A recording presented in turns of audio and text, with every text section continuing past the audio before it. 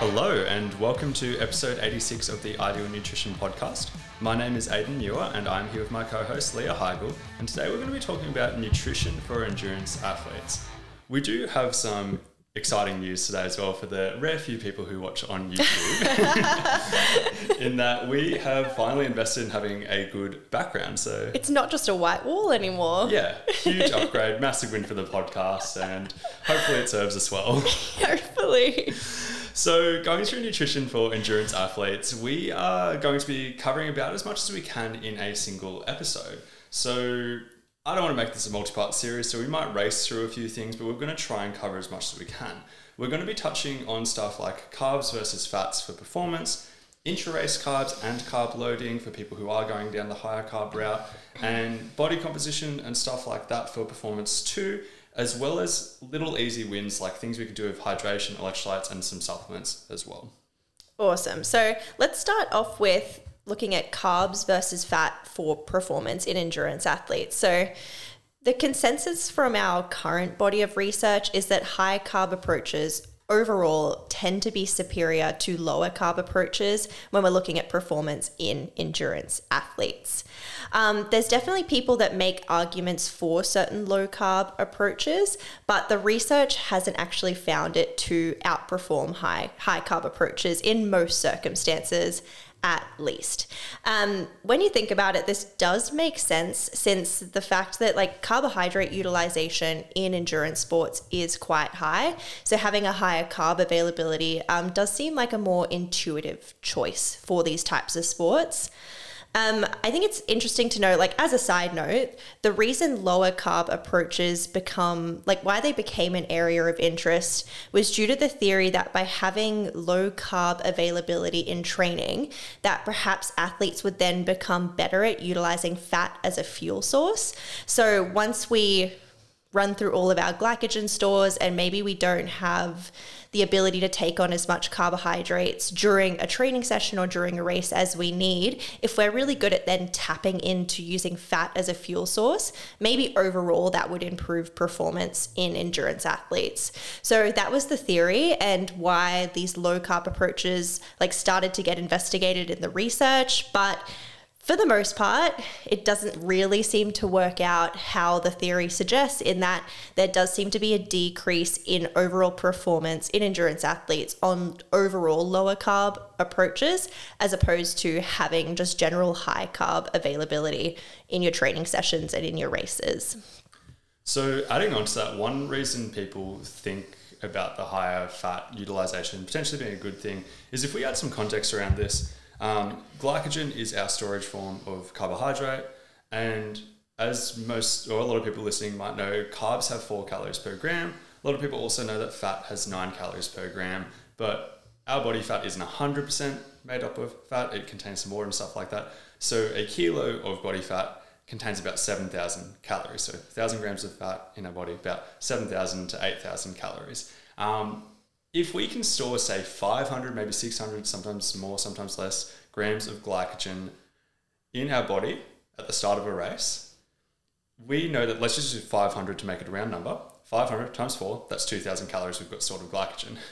Even if you're shredded, even if you're lean, you have so much body fat in terms of calories, because if you had only 5 kilos of body fat, that's 5 times 7,000 to 8,000. It's a lot of calories that you have available. It's a lot. We always have an abundance of fat stored in our body, whereas we have a limited, finite supply of glycogen. So going through that topic a little bit further, going about and talking about what can we do to kind of improve our glycogen utilization in a way. One thing we can do is we can take on carbs while exercising. We can take it on while racing or training or whatever.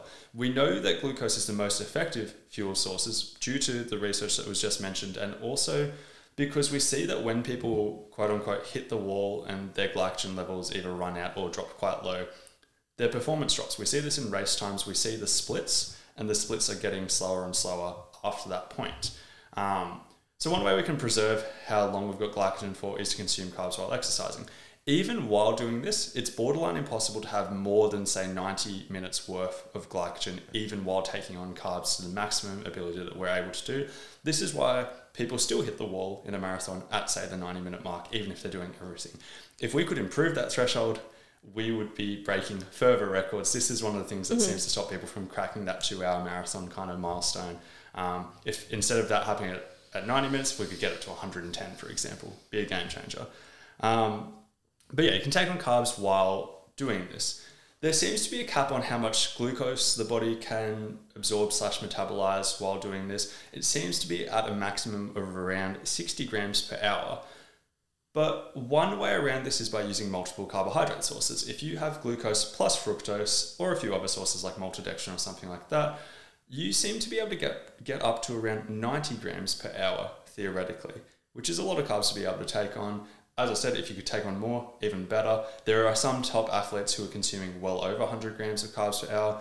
There's going to be one study we're going to put in the show notes where I believe it was trail runners or mountain runners, something along those lines. They had 121 grams of carbs per hour. So much. Most people in the Tour de France have over 100 grams of carbs per hour. So even though I'm saying, 90 grams seems to be a theoretical limit, there's some freak athletes out there who are going higher.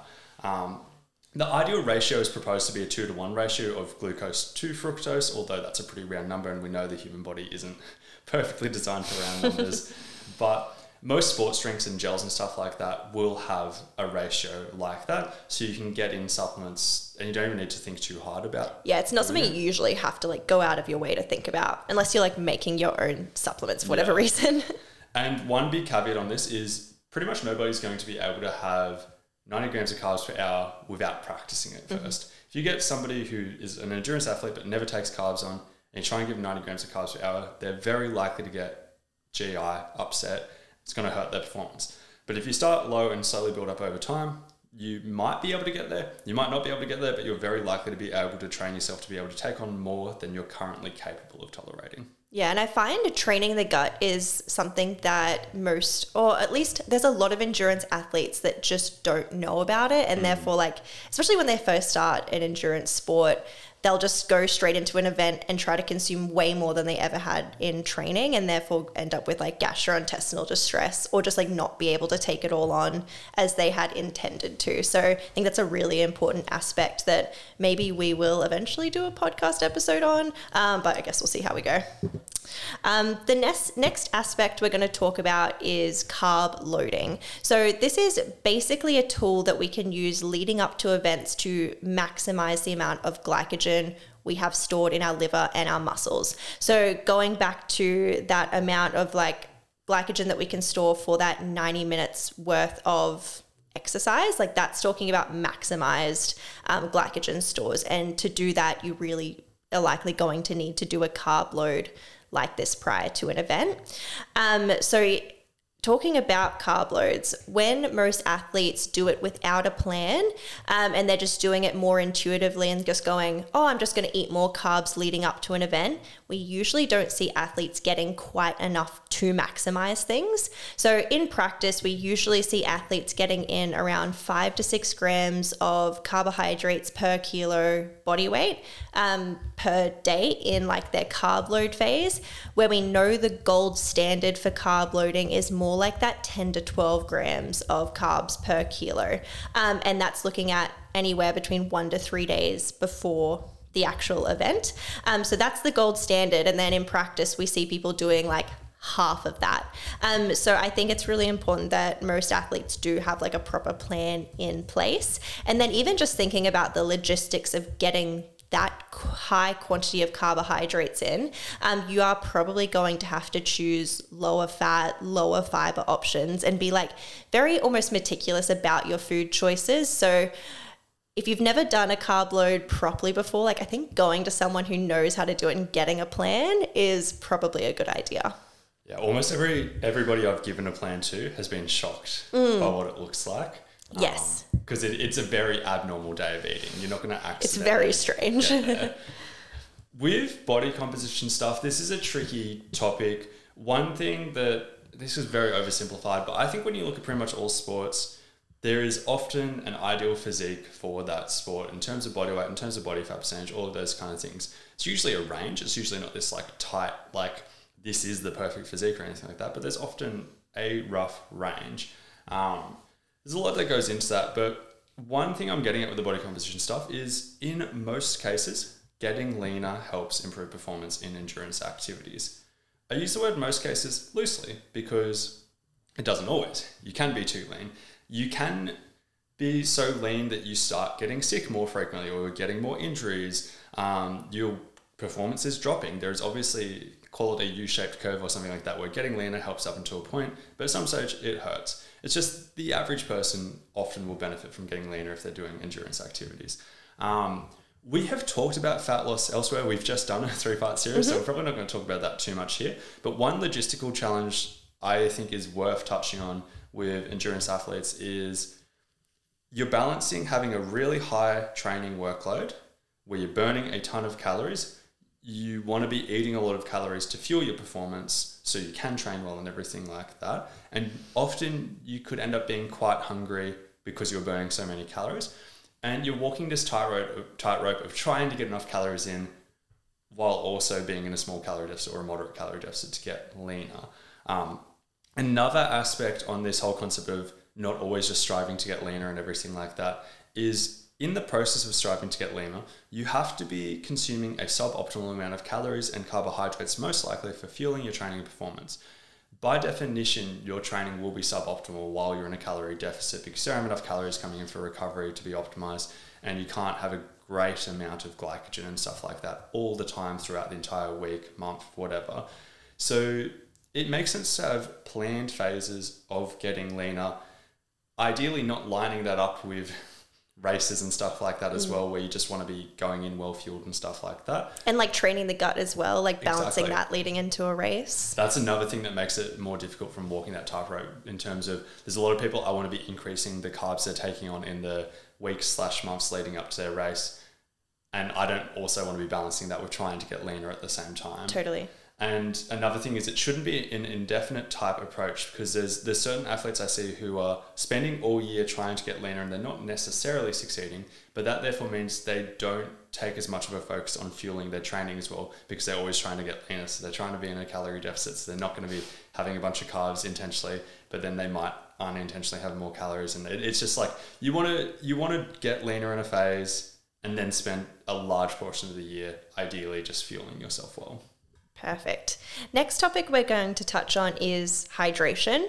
Hydration is surprisingly simple in most cases, at least. It's basically like drink when you're thirsty and then stop when you're no longer thirsty. So like I always say like to my athletes, drink as per thirst. And then if anything comes up that is a bit of an issue or we might think is an issue, then we'll address it then. But typically, if you follow your body's cues, you're going to come out okay, usually.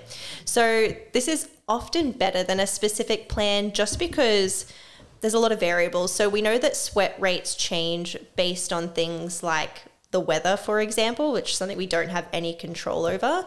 And if you have a plan that doesn't factor that in, or your individual sweat rate, or all these other things that could play a role, you can unintentionally over or under hydrate. So it makes sense to literally just drink when you're thirsty, and when you're not thirsty, stop drinking. So I think something important to note here, though, is that research shows that losing over 2% of your body weight through dehydration does lead to a pretty significant loss in performance. So if you want to double check whether or not you are getting enough fluids in your training or during a race, you can weigh yourself pre and post and get an idea of how much weight you have lost, and make sure it's not over that 2% of body weight through dehydration. A little bit of a caveat here, though, is that there are top level athletes who do lose over 2% of their body weight through dehydration in events and are still winning races.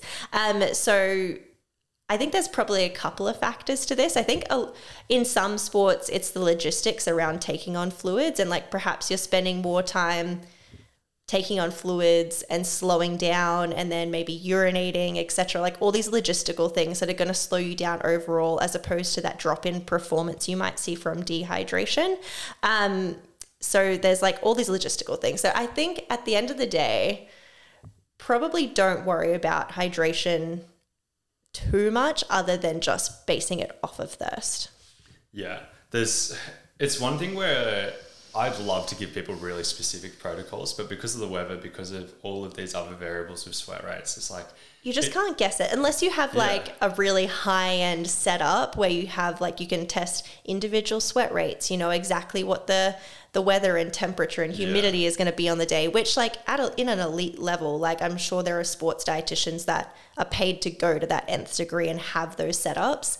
But without all that information, there's just no way we could put a finger on it. So with a plan, you risk underhydrating or overhydrating. And with the whole like greater than 2% thing, I wonder how much of that is also to do with their performance actually is dropping due to being slightly over 2% dehydrated, but it's so late in the race that it also doesn't matter. Sure. And there's a famous example of, it was in a cycling event where two people were competing with each other to win the race, and they were like 2Ks away from the line, which obviously in cycling is not a lot. 2Ks goes by very quick. And one guy gets the water, he looks over to his left to grab the water, and as he looks away, the guy on the right just like sends takes it over and takes off. And after the race, the guy was like, what are you doing? Like, it doesn't matter if you're hydrated for the last 2 minutes, like just try and win the race.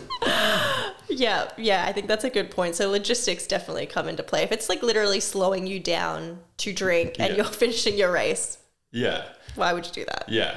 So going on to electrolytes, I view electrolytes as more of a do no harm situation than a nailing this will improve your performance significantly type of thing. Something that's led me to that belief, the first thing that led me to that belief, honestly, was that there's not many people giving specific guidelines all around electrolytes.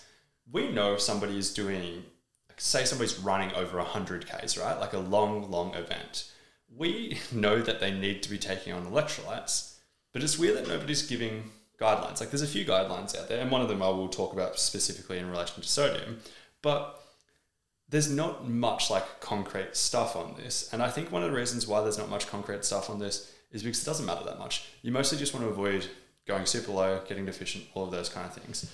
The first main guideline that is really important is to consume 300 to 600 milligrams of sodium per hour during an event. Slightly higher, slightly lower is probably fine, but that's a good guideline that I would personally follow.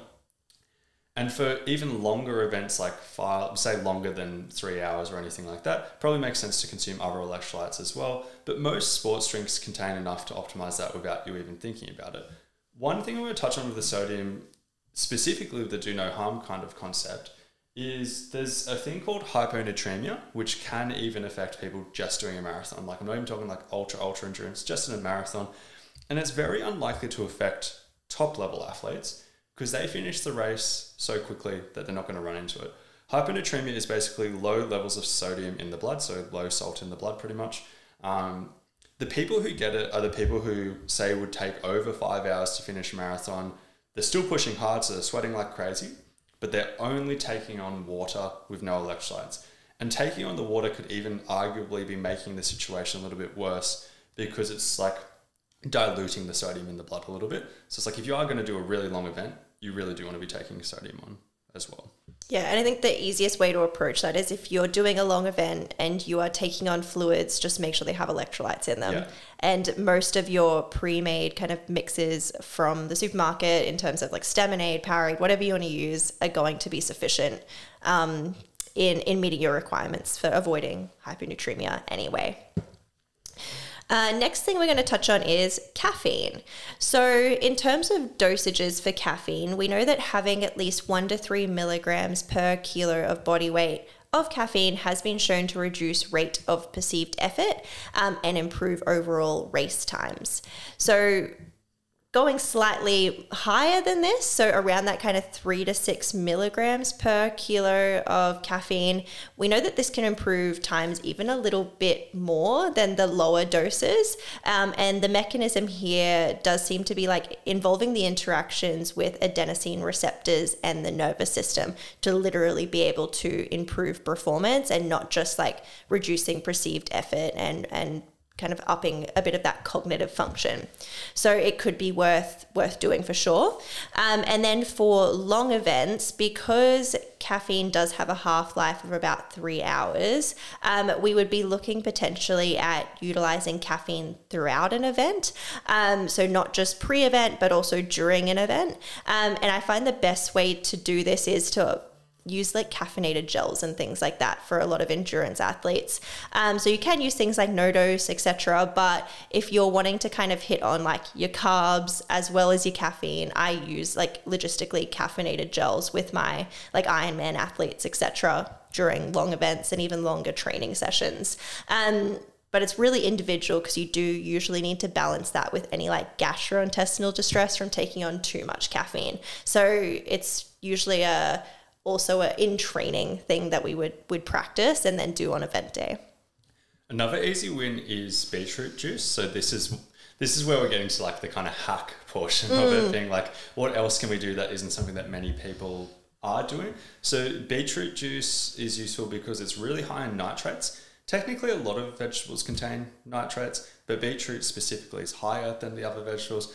As everyone knows, when you juice stuff, it's easy to consume large amounts. Like people worry about that with like fruit and sugar because it's like, well, you're going to be getting more sugar through juice because you're able to consume the equivalent of more easily. But every nutrient increases. It's like the vitamins and minerals alongside that. Like say a glass of orange juice is like 2, sometimes 3 oranges. It's easier to drink that than it is to eat that.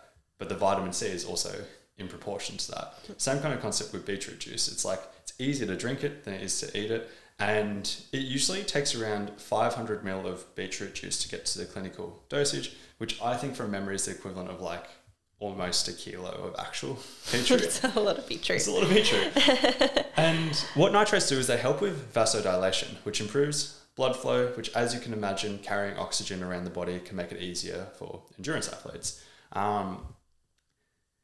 To make it even easier to consume than that 500 ml is to get concentrated beetroot juice shots. So Beat It is a company that does, I think their shots are 70 ml, something along those lines. So it's really easy to consume. Doesn't taste great. Not many people like it, but it is another option.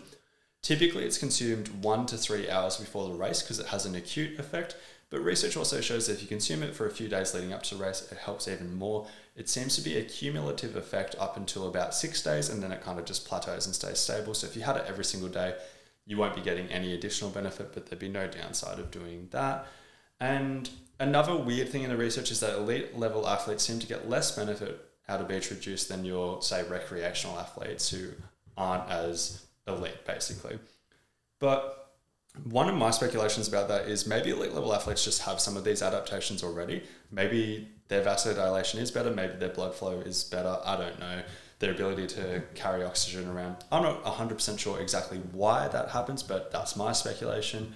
But one way around this seems to be using an even higher dosage of beetroot juice. It seems like if you double the dosage, elite athletes are still getting benefit out of it. But one question I personally wonder is, say 500 ml is the gold standard for the average person. Do we know for sure that 1 litre wouldn't be better? I don't have an answer to that, but I'm like, if it's better for elite level athletes, maybe it's also better for recreational athletes and we're just kind of underdosing it for the average person. Yeah, awesome. I think it's always fun to finish with like a good hack at the end of an episode, but this has been episode 86 of the Ideal Nutrition podcast. If you can leave a rating and review, that's always greatly appreciated, but otherwise, thanks for tuning in.